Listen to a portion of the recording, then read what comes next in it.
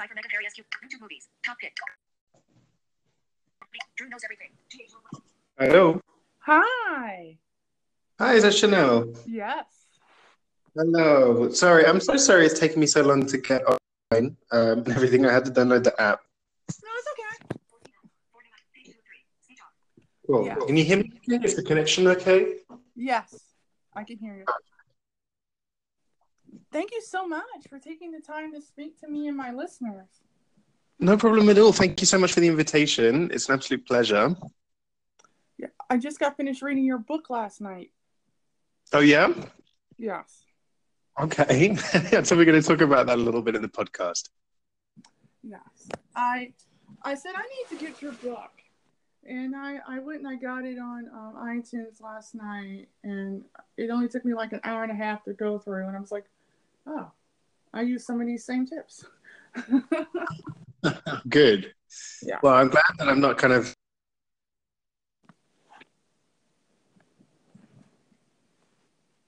Hello?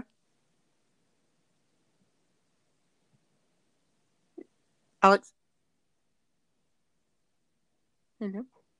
Oh, shit. Hello? Yes. Do you hear me? Yes. Now I can.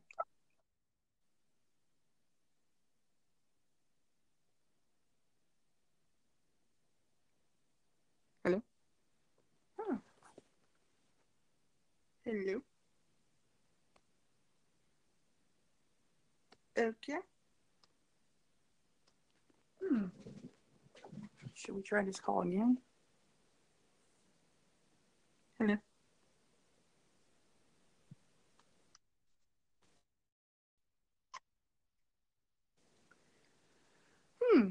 Alex? Let's...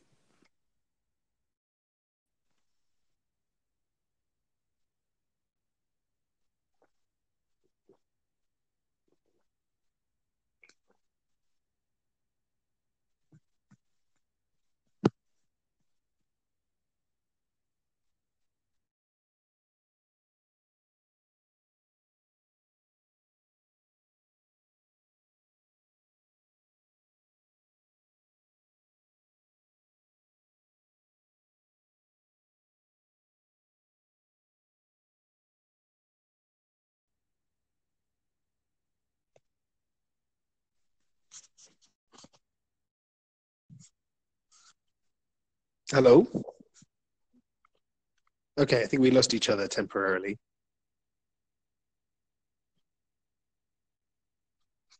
Oh, okay. But now hopefully it's better. Perfect. Okay, cool. So, so whenever you're ready, I'm happy to make a start. Cool.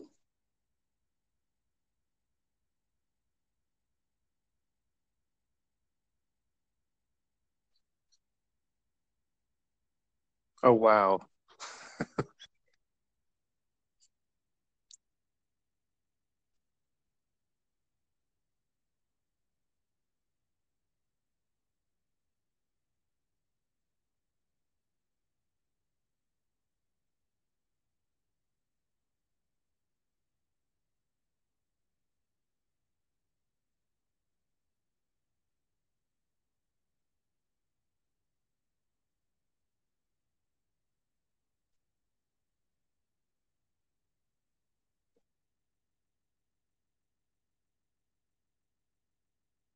Yes.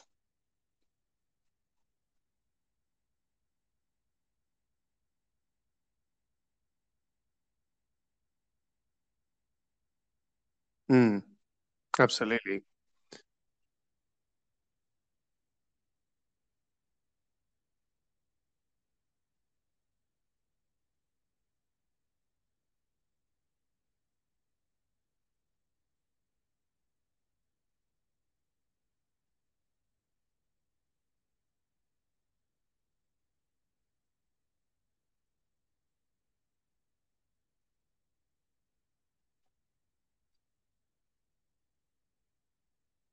Hmm.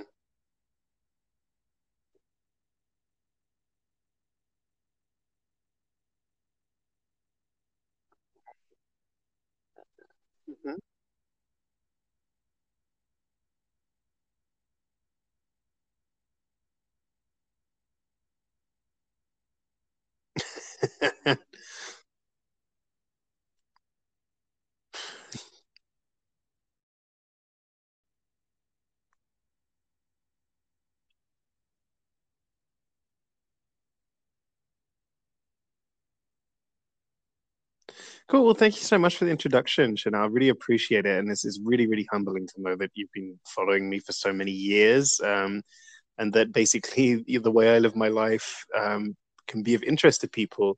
Um, I mean, like you say, the only thing that drives me is passion. That's it. I really want to live in a world where people speak more languages, but more importantly, where people have more of an appreciation for other people's language and much more empathy for people who have learned to speak their language. Because these are kind of things that I don't really see happening at the moment, you know, especially in the English speaking world.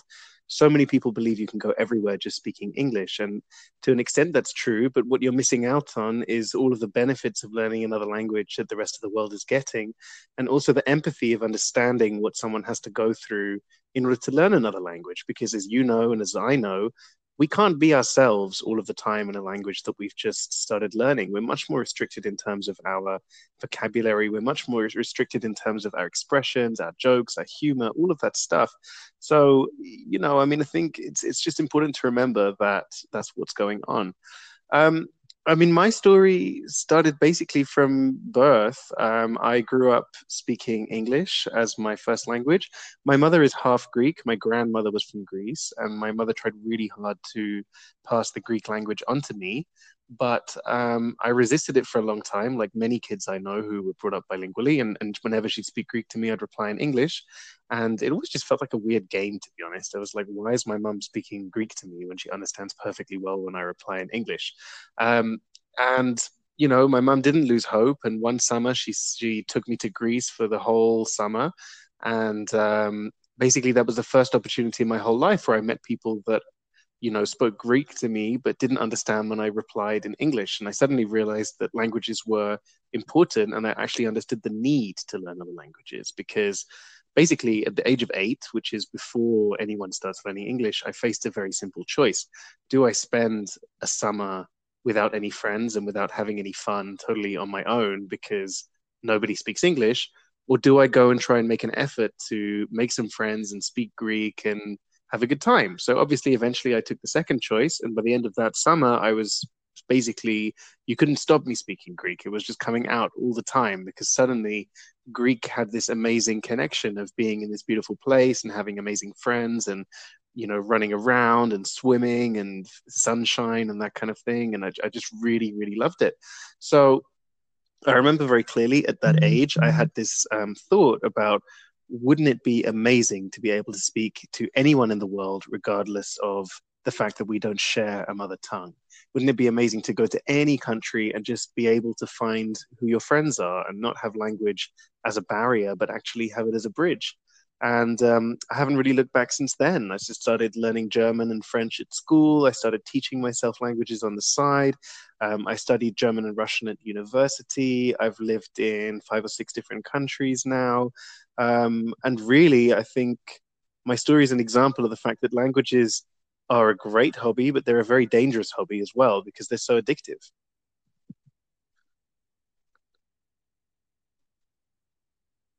Absolutely. I mean, I don't know. I mean, maybe I just have problems making decisions. Maybe that's actually what it's all about. But I just think, why would I spend my life, learning one language? And I mean, I have plenty of respect for people that do this, but for me, it's a simple choice. Why would I want to spend my life learning one language and perfecting that one language and going as far as I can in that one language when there's a whole world of languages out there that you can get involved with? I just get so addicted to being able to speak to people in languages that nobody expects me to be able to speak.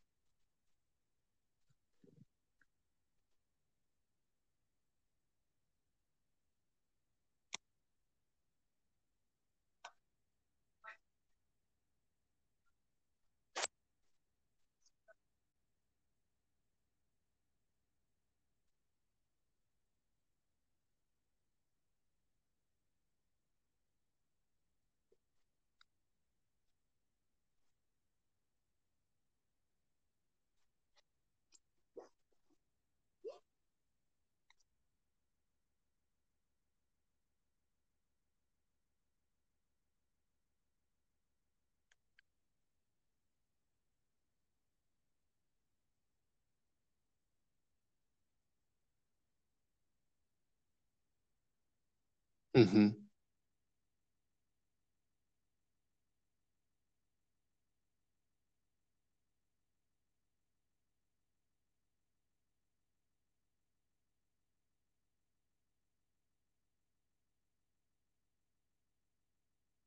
Mm-hmm.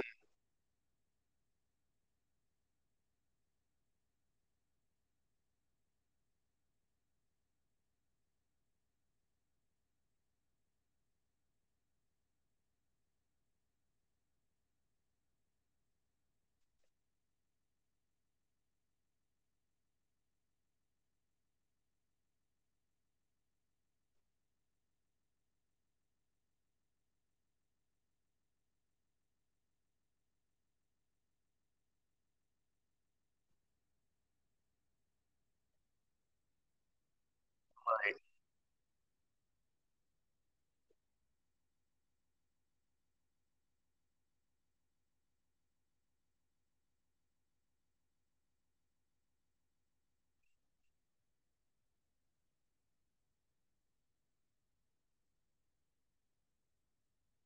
Mm-hmm.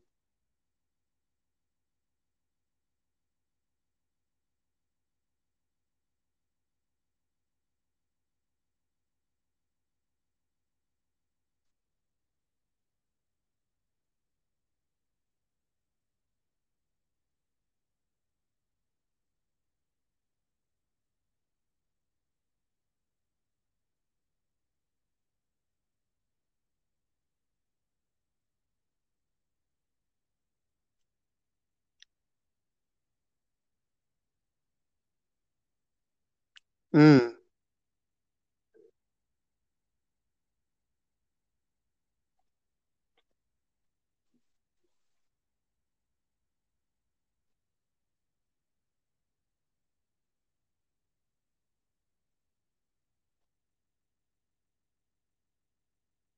Mm-hmm. Mm-hmm.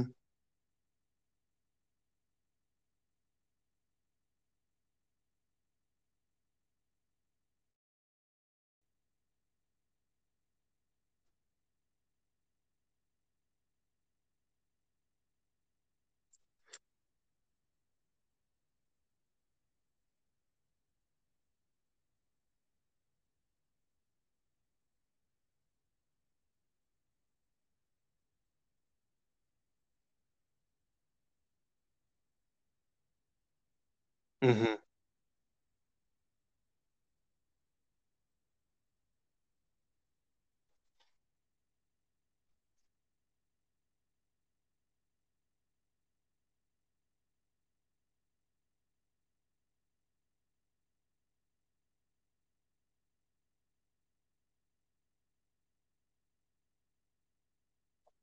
Mm-hmm. It's so interesting, that problem, isn't it? I mean, because that's really what I was referring to earlier when I was saying that I think there's a lack of empathy amongst monolingual English speakers towards people speaking other languages. Because first of all, I mean, when a monolingual English speaker goes to another country, they don't suddenly start speaking the language of that country. They keep their own language. You know, we don't change who we are. We don't sacrifice our identity just because we're in a different place. You know, I mean, I love living in different countries because it really kind of allows me to understand my own identity, understand my cultural identity so much better than when I'm just surrounded by people who are like me. But a lot of that experience, I mean, obviously, I try to integrate. I learn the language. I want to make local friends. I respect the culture. I respect the traditions. But I don't want to sacrifice who I am just because of where I am. Do you know what I mean? And I think that expectation that people need to change who they are, they need to either speak in a different way. They can't even use their own language to speak to people in their own families. You know, it really worries me, and it's definitely an attitude that does exist in the UK. Every now and then you get a viral video of some crazy person yelling at someone on a train for speaking a foreign language, and basically the reaction is, "Oh, but that's just a crazy person. We don't have to worry about that." Um, and, you know, I'm concerned that actually, yes, this is just a crazy person kind of screaming at someone on a train. But I think there is an attitude to an extent that people think that people should be speaking English in the UK. and they just don't understand how much of a sacrifice that might be to someone who may be living in that country not entirely out of their own choice, but because there's war in their own country or economic circumstances mean that it's unsustainable for them to stay living in the country where they're from. So, I think these are just some of the things that you begin to become aware of when you learn other languages, when you travel to other places, when you meet people who've done the same, and when you begin to experience what it's like, basically, to live in a different culture.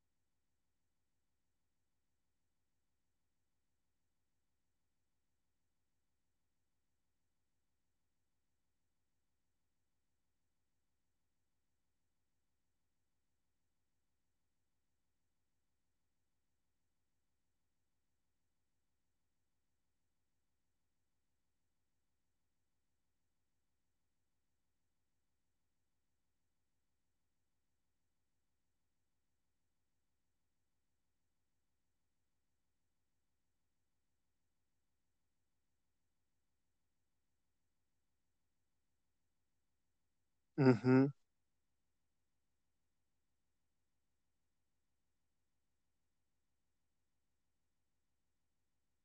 Mm-hmm.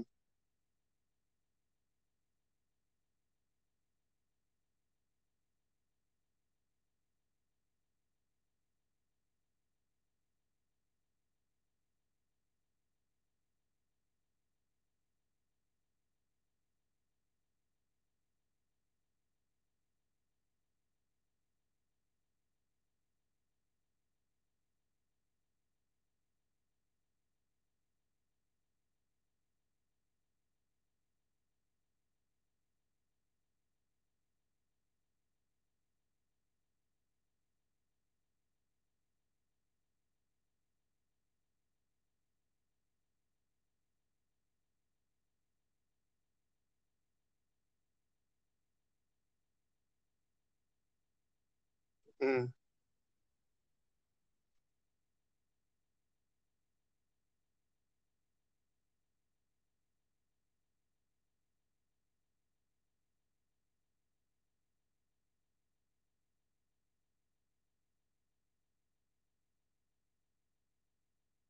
Mm-hmm.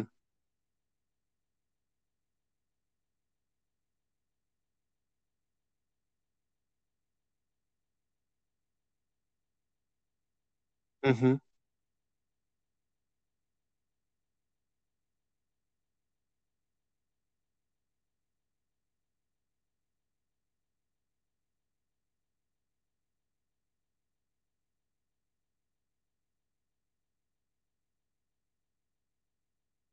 And we'll probably never need to. That's the other thing.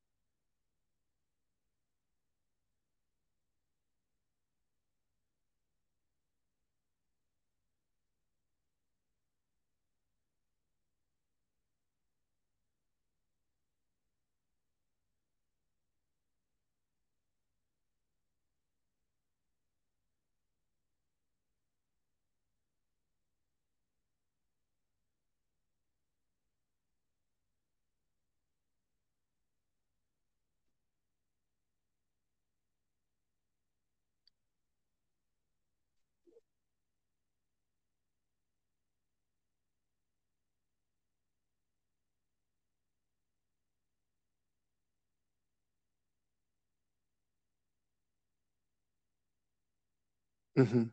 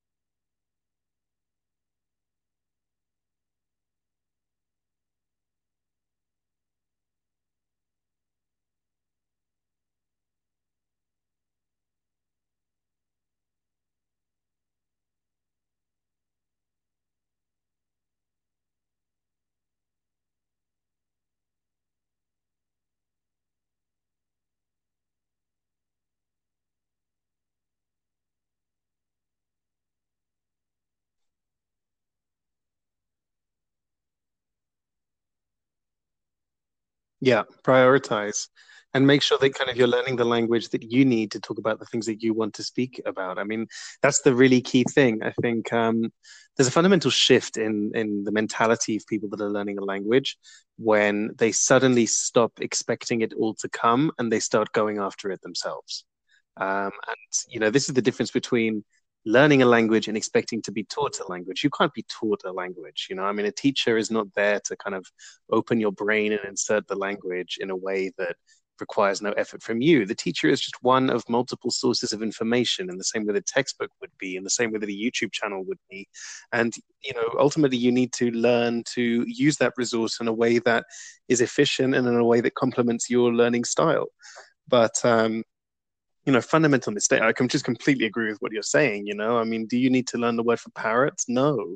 I don't think I've ever needed the word parrot in so many of the languages that I speak, because it just doesn't come up in conversation. It's nice trivia to know, but depending on your goal. I mean, if your goal is to learn a lot of very specific thematic vocabulary just to exercise your brain, then do whatever works for you. But if your goal is to speak the language, to be communicative, and to be able to form connections with other people, you're absolutely right that you need to make a very conscious choice about the words, the phrases, and the grammar that you study in order to best get you to that goal.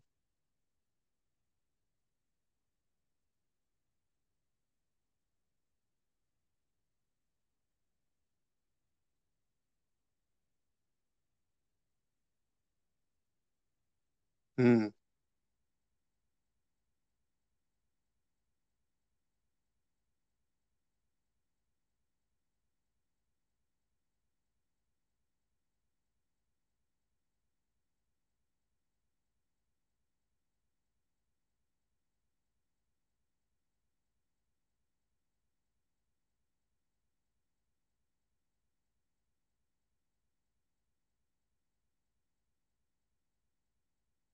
Okay.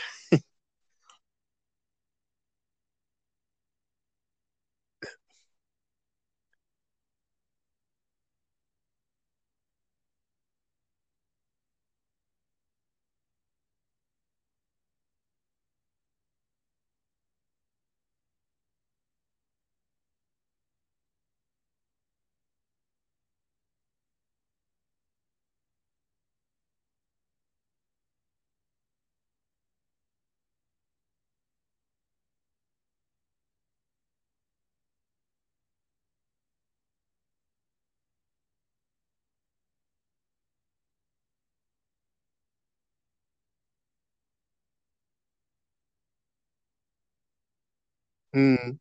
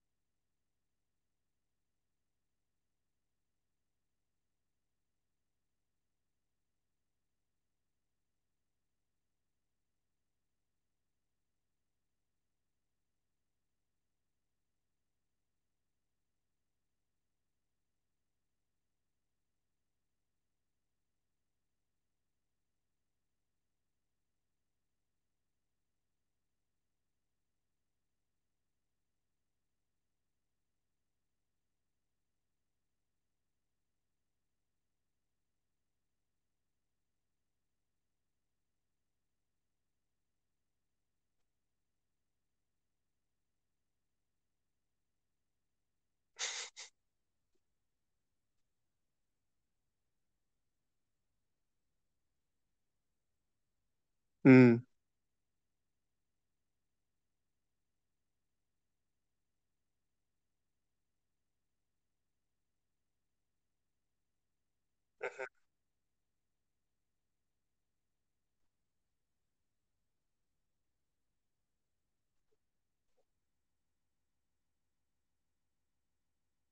Yeah, it's difficult, I mean, because I think this is how a lot of us end up in situations where we do just use English. I mean, um, no, I mean, who's the one being rude? I mean, for example, in the context that I'm in, where I live in Spain, and there's a lot of international people here, and a lot of people come here for, good reasons, but also all of the wrong reasons. They come here for the cheap way of life. They come here for the sun, the beach, the nightlife, the food, all that kind of thing. But they're not really interested in what's already here. They're not interested in the culture and they're not interested in the language. Sometimes you end up in a situation where you're with one of those people and you're with a group of local people, and everyone wants to speak English to accommodate that person. But that person doesn't fully appreciate just how much of an effort these people are making to accommodate them. But a couple of times it's happened to me when there's come a point in the conversation where they've just gone, you know what, screw it. Like, I'm so sick of being this English version of myself where I can't tell you the things I want to tell you. And suddenly they'll just switch and they'll start speaking Spanish or they'll start speaking Catalan, whichever it is that they speak. And it's almost like speaking to a completely different person. They relax, they breathe out, and they start telling you things. They start opening up to you. They really feel that they can confide in you in a way because they're speaking your language. And the contrast with before, when they're having to choose their words, they're having to negotiate an unfamiliar language very, very carefully, is just so striking. And it's those moments where I really think to myself, wow, this is why I learn languages, because um, I don't want to see a translated version of other people. I want to see people as they are. I want to see them as themselves. And I know that I experience that. I mean, I love learning languages, I love being multilingual, but English is, without any shadow of a doubt, my mother tongue. It's the language that I think most clearly in. It's the language that I write in. It's the language that is always going to be my strongest one. I know that when I speak another language, it's great to be able to communicate with other people, but I know I'm not always fully myself. And that's the kind of challenge. I need to find the Spanish me. I need to find the French me, the German me, the way to express my personality and my thoughts without making sacrifices in those languages. And, that's an absolutely fascinating challenge. And once I started taking on that challenge, I sort of stopped learning new languages really, because I've realized that being able to express myself in these languages that I've been learning my whole life, to the degree in which I am able to express myself in English, is going to be a challenge that's going to take another lifetime.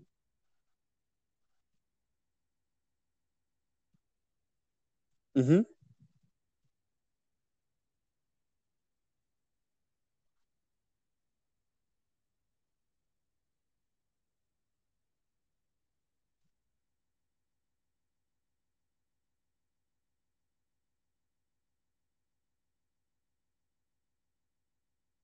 Do you mean top it up, or what do you mean?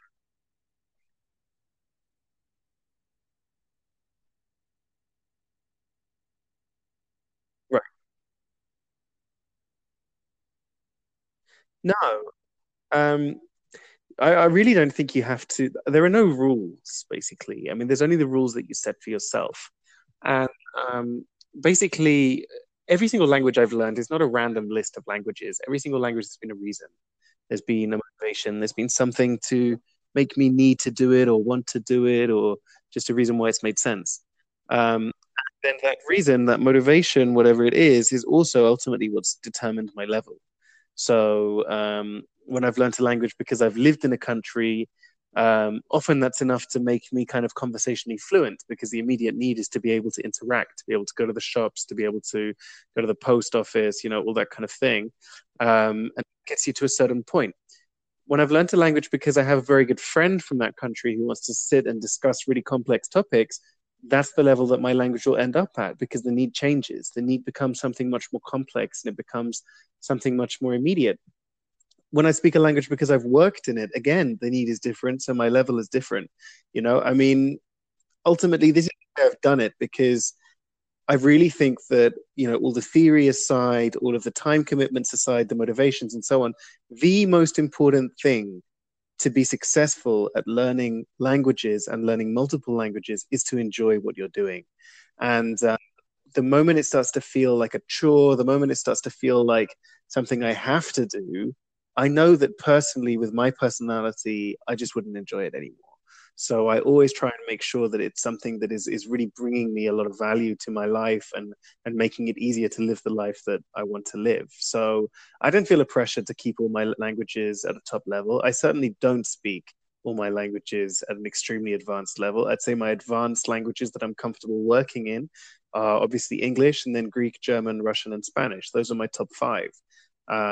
And then after that, most of my languages hover between kind of B1 to B2, and then some are probably like an A2. But you know what? It's fine because um, whenever I need to go to those countries, whenever I meet people from those countries, I can follow what they're saying in my weakest languages and I can make an effort. And, I know that one day, should the need ever arise, I'll be able to pick those languages up and take them to that next level. So you never really get bored when you have this as your hobby because you know that there's always more to do. However many words you learn in a language, there's just as many left to learn.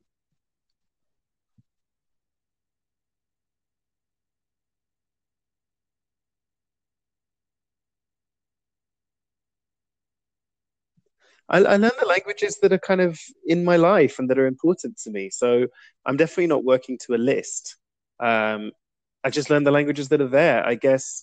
So one of the interesting things when I speak to people who are learning languages who are based in the US and Canada and that side of the world is that the languages that they tend to be drawn to are very different. And that's precisely because of what you mentioned earlier, which is that there's different immigrant groups in those countries and different languages that are there.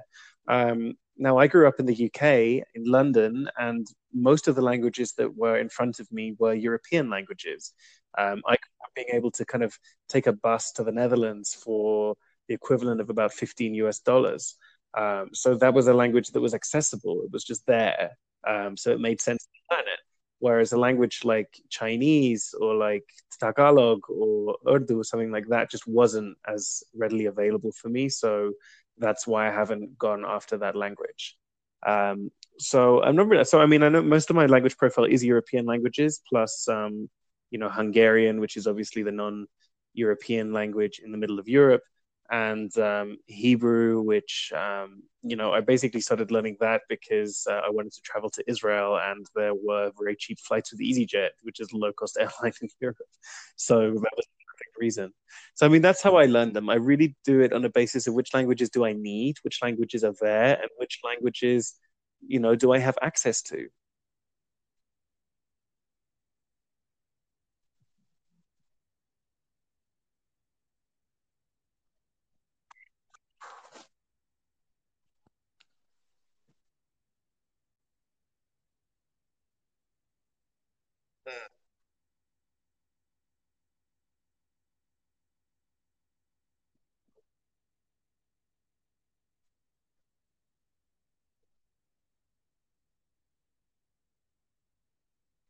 Wow.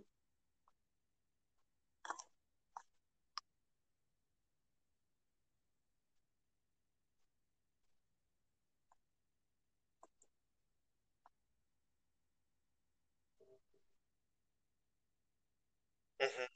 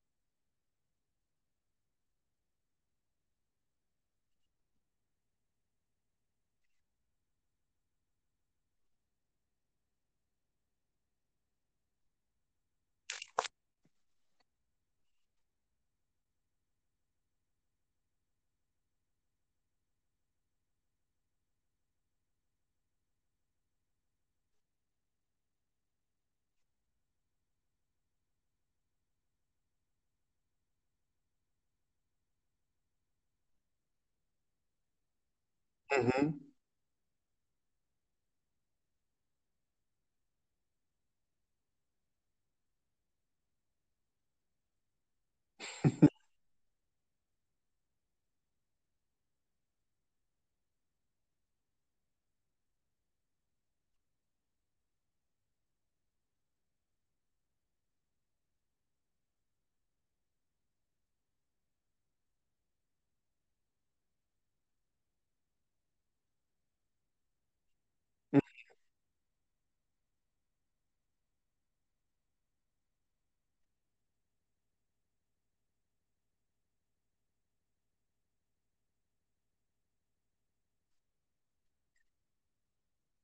Yeah, and I mean so I used to do something very similar when I was living in London because I was living in northeast London in an area where there's a really high Turkish community. And Turkish is one of those languages that every now and then I'll kind of dip into and pick something out of and then try and form sentences. So it's a language that I really don't speak, but it's a language that I can like try to speak. So I'd always do this in the local restaurants and the local shops, and they were absolutely bewildered because they'd never heard such bad Turkish in their whole lives. But I was having the best time, because I was putting together all these sentences and really just it felt like this really amazing, fun game to me. And ultimately, by speaking that way and by being open to corrections and letting people kind of have a laugh at the way that you do speak, you do end up learning. So it was also worth it.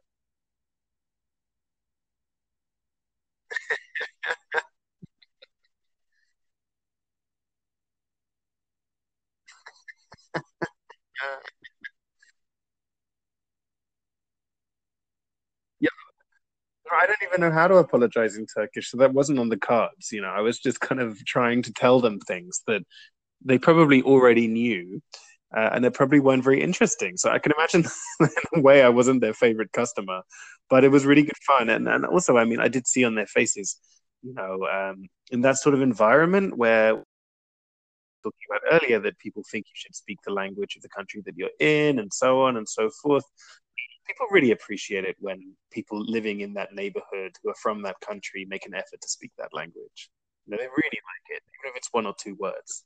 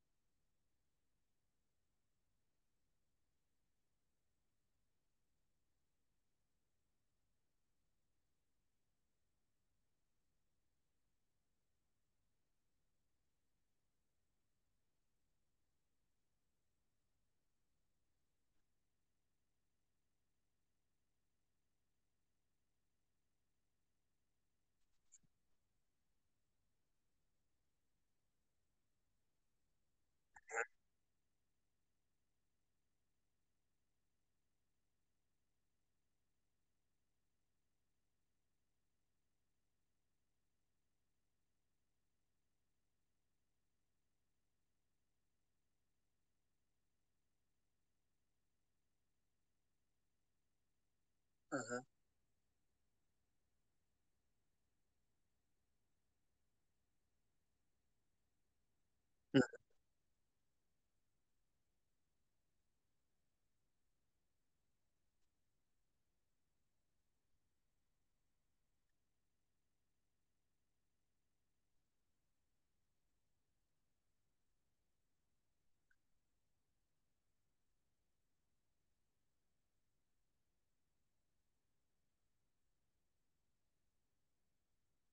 Yeah.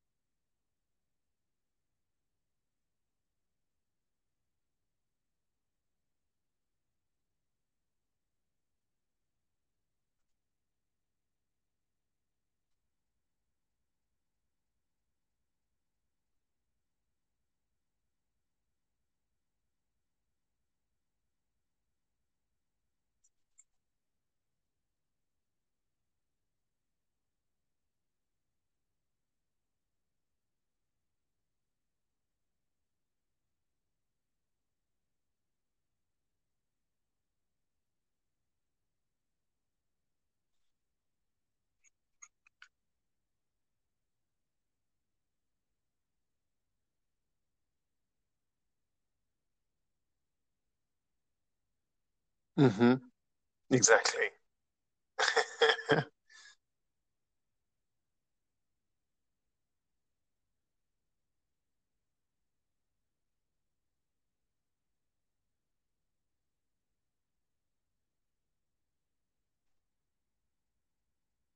Hmm.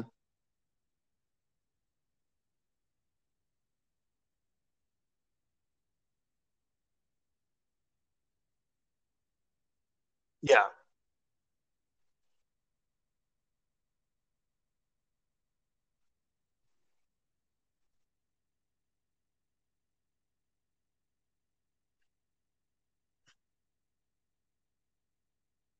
Mm.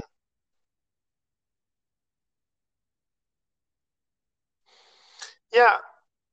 I mean, it's funny, isn't it? Because I feel like grammar is so important, but a lot of the time it feels like theoretical learning. It feels like you're learning about the language rather than actually learning the language. Uh, but sometimes it can be useful. I mean, when I was learning Hungarian, I was also going through a long, well, not a long, but a period of kind of insomnia, and I read this Hungarian grammar textbook as a way of falling asleep, and it worked. And the really interesting thing is that even though I was just reading about the theory of the language, it was beginning to introduce concepts to me that later down the line, when I came across them, suddenly became much more manageable and much more palatable for me. Whereas I think if I just come across those concepts in the phrases, it would have been a bit more overwhelming. So, grammar definitely has its place, and also reading ahead sometimes has its place too. That kind of what's coming, and there's not going to be any surprises. I'll never forget, for example, when we were studying Russian at university, and one day we walked into the classroom and the teacher said, "Okay, so I've got a surprise for you all. All those verbs that we've been learning, well, actually, there are pairs and there are, perfective and imperfective verbs. And basically, for every single verb, you need to learn another one too to understand how to form the future."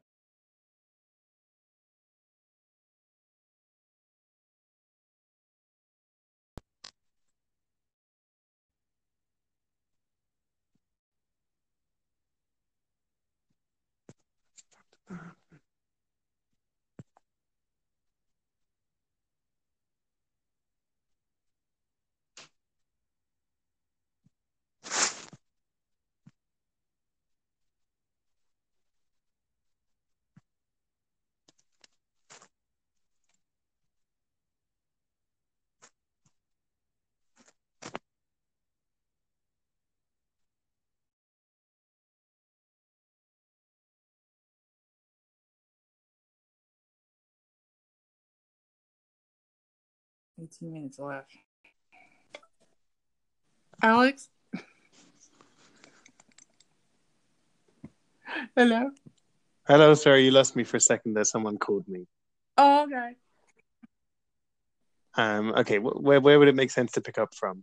We were talking about, I believe, you were telling me a story about grammar and how you read the book and you were suffering from insomnia and it helped you when you were Yeah, reading. it Yeah. helps to read ahead, and it helps to, yeah, I mean, sometimes it helps to read ahead, and sometimes it helps to know kind of what is coming up later on in the language. Because ultimately, I remember when I was studying Russian, and one day we walked into the classroom, and the teacher said, "Right, remember all of those verbs that you learned in Russian? Well, I've got a surprise." And basically, there are twice as many verbs as you think, because every single verb in Russian has a perfective or imperfective pair. Right. And you need to relearn all of that all over again. And sometimes there's logical. I would have died.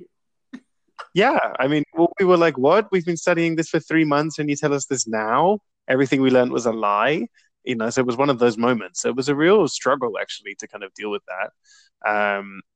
But I mean, if we'd been told about it beforehand, then it would have become as less as a shock. You know that this big hurdle Right. is coming.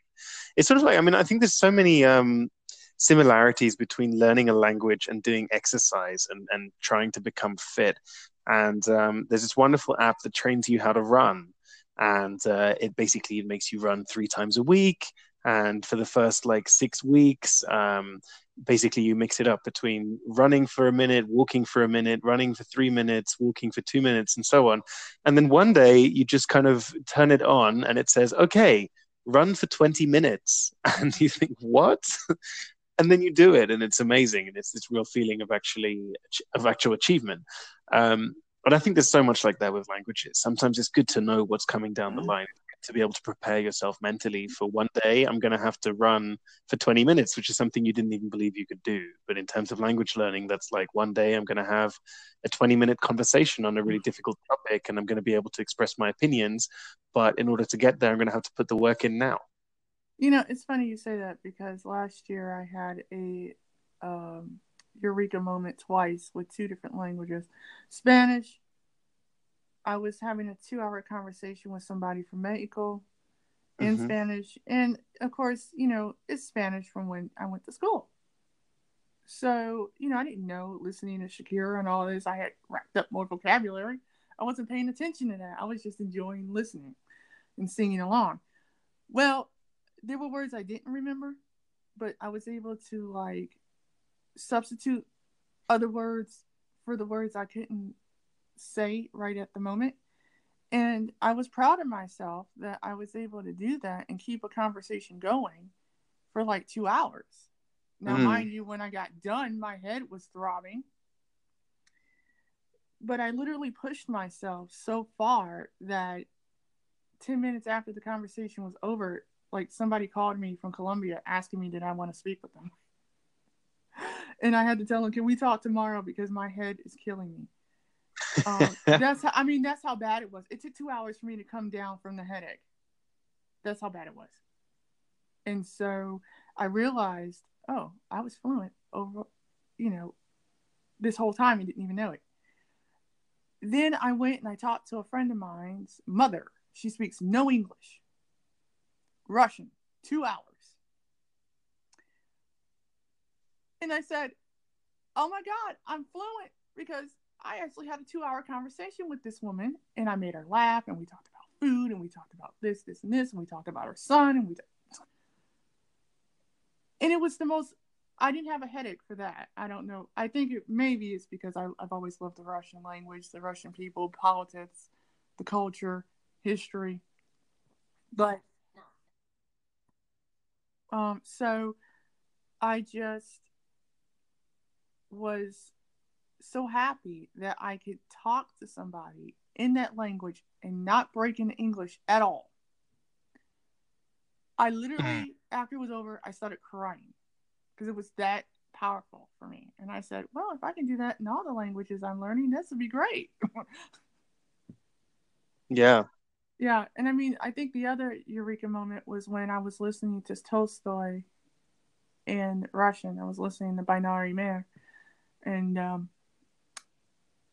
I started to understand, after 45 months of nothing but Russian in my life, War and Peace. And people are like, why do you want to? I mean, I don't understand why Russians don't particularly like their literature. But there was like Americans, that's all they care about is Tolstoy and Dostoevsky and Pushkin. And I'm like, do you understand what a gem that is? You have some of the most prolific writers and composers and politicians and athletes, and oh my God, your culture is so rich. You know, it's like going into a time machine. It's such a beautiful thing to experience. And they're like, oh my God, we didn't even read all of War and Peace. We only read like a chapter, if that. And I'm like, are you serious? It's like, yeah, it's too long. I'm like, okay, so it's about 1,900 pages. It's not bad. Hell, you can read 2 Game of Thrones books. You'll be all right. You know, so, I mean, but to me, I love reading. And I love learning about people and history. And so if I could sit there and talk to you about Russian history, not only in English, but in your language, and talk about Putin and talk about, I mean, and I actually learned a lot of Russian from listening to him and his speeches, especially his 4-hour marathon State of the State addresses. I mean, I literally just absorbed myself. I spent a whole year doing nothing but listening to Russian material. And I, you know, I sat there and I said, oh, well, this isn't going to be so bad. I mean, at first I didn't understand anything. But the more I kept listening and listening, I started to really understand. And I was like, I love this language. This language is for me, you know, and I was made for it. And so for me personally, to be able to have those types of conversations where you can talk for like 2 hours, because even Vladimir Skoltetti said that when I interviewed him. I enjoy speaking for 2 and 3 hours with people in other languages. You know, there's something about that that's just exhilarating. And I said, yeah, because look at all the work you put into learning it. That was the whole point, was to be able to have meaningful conversations and get to know people and make new friends. And I mean, because once you make friends for life from learning, you know, other languages, you become a totally different person. Your life has changed. It's not the same. Absolutely. And you're not as ignorant either to other people and what they're going through. And I've always been someone that comes from a multicultural family. So for me personally, it's like, okay, I found out I have like a quarter Irish in my bloodline, and I have like 40% West African in my bloodline, with the main language being Swahili. So I said, wow, at some point I want to learn Swahili at some point. And I said, you know, I will eventually get to speak Cantonese at a B1, Turkish at a B1, and Thai at a B1. And I said, you know, I enjoy that whole fact of, wow, I get to speak to people about this. I get to hear about their stories. I get to share their stories with other people. Because I told someone, I said, once I finish interviewing all the people I want to interview, I mean, I'm still going to do my podcast, but I'm going to take all the interviews. I'm going to write a book about my experience doing this as someone that's visually impaired using very little technology. And, you know, I mean, for me personally, it's a big thing that I actually went and decided to do a podcast show. And because I'm not, I used to be visual, like print visual. I see the bigger picture, like buildings and people and things, but I can't read print anymore unless I'm like 3 feet in front of it. So like if I was behind a car, for instance, and I were to read the license plate number, I got to be right up on that license plate in order to be able to tell you what the numbers were. I couldn't see it from like 30 feet in front of me because that's just not happening. But I mean, I've always been visually impaired all my life. So, and a lot of my learning is auditory. All of it, actually. I do know Braille, but it was never pushed on me because a lot of people aren't taught it. If you're visually impaired, you know, they want you to read and write large print. You're in a print world. This is what audio. And so, I do incorporate some Braille. It just depends on what the language is. I do know how to read it in Italian, French, Spanish, Russian. But, you know, that's very time consuming, you know, to learn all that. But at the end of the day, I'm more auditory. So my first inkling to learning the language is the phonetics, how it sounds, you know, the pronunciation, you know, me understanding what's being said. I'll take a chapter and I'll just do it lesson by lesson until I'm done for the whole week, and then I'll review it because that way I'm able to absorb it more. And I am picky about what I put in my head, but at the same time too, I know some of the things that I need to know I might have to learn regardless of my level of discomfort about whatever that is, because it all kind of ties in together. So yeah, I think I'm gonna do that probably sometime next year. Put all the interviews together and get people to help me carve out a book with everybody's interviews. Mainly because I feel personally there's not enough. There are disabled people that are in the polyglot community, but a lot of them aren't like me. And so I feel that I have a unique perspective on how, you know, I go about learning. as opposed to everybody else. I mean, there's a lot more people that are more visual, more kinesthetic. There are audio people out there, but people seem to think that if you're visually impaired, you have no vision, which is not the case really. And a lot of people that do learn languages and that they are completely blind, they've never had sight at all. They were born that way. So because of whatever, visual problem they may have had, whether it's retinitis pigmentosa or macular degeneration or glaucoma or Leber's, and because I have retinopathy of prematurity, lack of oxygen, my eyes weren't developed very well. They saved the sight in my left eye, which is my good eye. I have none in my right eye. So I mostly was a large print user up until I was 29. And the last time I used a magnifier I was 36. So, Wow. but audio has always been there. And because I can see the bigger picture, I can connect visually what people look like, what things look like. I just, like, if I look at the sky, I know what the sky looks like. I know what the moon looks like. But don't ask me about the constellation Leo. That ain't happening. I mean, I have to use it in those terms because people don't get it. Sure. But if I were to pick up a People magazine, I can read the word people. I can read a couple sentences underneath it. I open the book. I can't read that. Mm-hmm.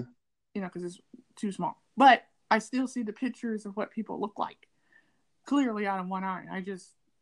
It's more of a central, distance-wise and small details. So I mostly, now that VoiceOver on Apple products have, audio described, I can pick up the details that way, and I still see what's going on. I just, the little stuff that is going on in the background, the gaps are filled in more. And I'm able to have the subtitles be read to me auditorily in whatever language that particular movie or show supports. And so, right. So now I'm in a language zone, especially with Cantonese at the moment, and Thai on Netflix. So I'll sit there and I'll listen to a show with English subtitles, and I watched the show three people in a bed in Cantonese, and it's like 20 minutes, 22 minutes per episode. So it was like one season. So I just watched the whole thing. I got hooked to this show. And literally, I could tell you what the whole show was about in English. And then I was like, oh, I'm learning, at the same time I'm learning beginner Cantonese. And then I just said, let me turn off the subtitles. I turned off the subtitles and I started listening. And some of the words that I had learned already were included in the show. So I watched that as much as possible because it's one season. And I know the characters and what's going on anyway from watching it in English one time. So it gives me some type of motivation to be able to keep going with it. I think my issue is when you're trying to find authentic material, like to read, for instance, like newspapers. I mean, I can find podcasts, but like if I wanted to read a newspaper or have it read to me in that language is very difficult, or magazines for that matter would be very difficult for me to come by digitally unless I had a subscription to something. But because of me being visually impaired, I was able to hook up with the Library for the Blind in Hong Kong, and they're sending me recordings that they do from different publications in Hong Kong in Cantonese for free. Wow. So I'm able to have my book player, my digital player, and just put the cassette in, the little thing inside, and I'll press the button and it'll play it. And I'm able to have something to listen to that's authentic. And people are like, your Cantonese isn't bad. I just got to work on some pronunciation. And I've been watching Stu J. Rogers' Thai stuff. And I'm this close to landing him for my show, as a matter of fact. So, oh, really? Yes, I really want to interview him. And it's kind of funny. My dream has actually come true now. I've actually been able to, everyone I've been talking to for the past 4 years, I've been able to interview. So I'm quite happy about that. No, it's amazing, and it's amazing. Definitely, I think with all the interviews you're doing, you're going to have some really amazing stories to tell, and definitely. We don't know what it's like really to learn languages as a visually impaired person or somebody who, has a handicap or a disability. So I think you've got an amazing story to share with people, and I'm sure many people would find it incredibly inspiring. I mean, I know I would definitely love to hear about that story as well.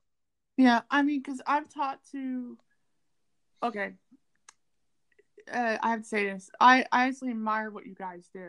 And I just want to say thank you for welcoming me personally into the language learning community / family, because there have been, for me personally, as someone that's African American and that's 41 going on 42 years old, I've always been kind of outcast in a sense because I'm not 100% sighted, but I'm not 100% completely blind either. So I'm in the middle. Right. And it's very hard. I grew up around sighted people. So even though I have a lot of blind friends that are completely blind and I have a lot of friends that are visually impaired, I mean, we kind of stick to each other because it's kind of hard to be in the blindness community when you have a whole bunch of people that cannot see and they have these expectations that are not realistic. You know, we get a lot of flack because, well, sighted people take you seriously. I was like, you mean people take you seriously? It's not about sight versus no sight. It's about people and how they communicate and how you interact with people. And if you are a people person or are you an introvert? Are you shy? You know. So I'm the only one in my family that's visually impaired. So the fact that I went to college, the fact that I went to film school, the fact that I lived in LA, the fact that I did all this stuff and still continue to, I live my life like everybody else lives their life. The only difference is I don't drive a car. I catch public transportation. Right. So it's like I don't see any limitations on myself because my mother would have kicked my ass. I was taught my disability is not to be used as an excuse. It's, okay, so I can't see very well. That doesn't mean that I can't function in society. That doesn't mean I can't be educated. Doesn't mean I can't hold a job, get married, have kids. I live my life. I don't let my disability define me. I define who I am. Absolutely. So And it's so inspiring to hear that, I mean, I think it's just amazing that kind of you live your life without letting things stop you doing that. And, the work you're doing with this podcast and getting the message out is absolutely fantastic. So thank you so much for having me on the show today. It's been a real honor to speak with you today. Oh, yeah. Thank you. And, I'm really looking forward to seeing the kinds of work you're going to do in the future with this stuff because, it's definitely going very well at the moment. Yes. And I really didn't know at first what type of reception I would get, because when you're in a situation where you're rejected day after day, it's very hard to find positive people. And so that's going to accept you for you 100% not because you have a disability. And so as a result of that, me being in the language community, me learning languages, me getting to talk to people like you and Ollie and Chris Broholm and Jimmy Mello, and it's amazing. I mean, I learned so much from you guys, like a lot. I mean, it inspires me every day to keep getting up in the morning and cracking open, my apps and whatever else it is that I do. Like this weekend, I'm participating in my first language conference as an audience member, Women in Language. And oh, wow. So I'm really excited about that. I mean, I got to interview Kirsten and Lindsay and Shannon back in September. And I tell them all the time, thank you so much for being so supportive of what it is that because they were the first 3 polyglots, especially female polyglots, that I was able to nab and get to come on my show. And then the idea for me personally was, oh wow, I can't believe people are actually taking me seriously. Oh my, because in the back of my head, I just really did not know what people would think. And I started, getting people. And I was very happy about that. So right now, the only person I have left to interview, like as far as the top 4 polyglots right now, is Stu J. Raj. I'm going to actually be interviewing Jan and Lucas this weekend. And then I interview Richard on Monday, Luca on Tuesday, and on Wednesday, my good friend Amanda Kantz, and then Andy Roberts at the end of the month. A couple other friends of mine that are polyglots that are known on the internet but not known nationally. And I did get Moses to commit. I was hunting him down for God knows how long. So he's eventually coming on. I have to reconnect with Steve Kaufman. I'm trying to get Dr. Arguelles. And then who else? There's a few others that I want to interview specifically. I mean, literally, I emailed Ollie because I've been following him for the past 4 years. And of course, I know he's like extremely busy. I've never seen one person in my entire life create as much stuff as he does. I was like, dude, if I had the money, I would buy it all. But yeah, he's great.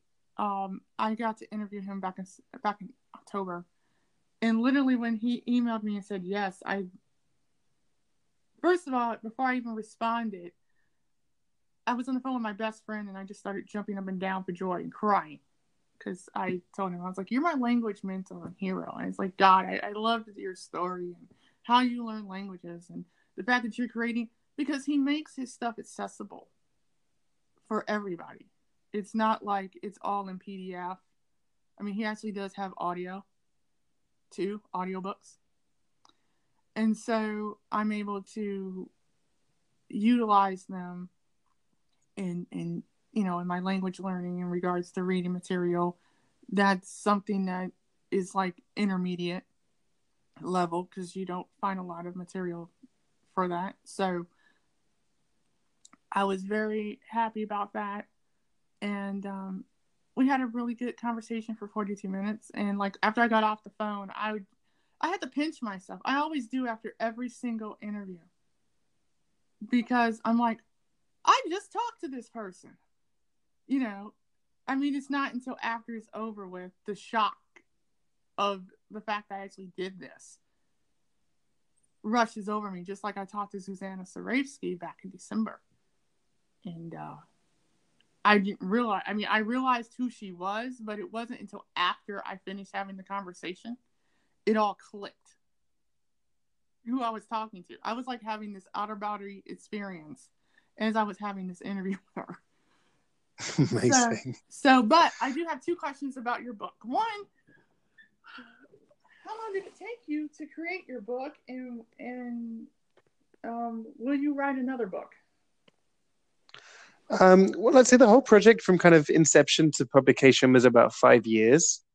And then once the contract had been signed and I was told to go ahead and work on the project, I had about 9 months.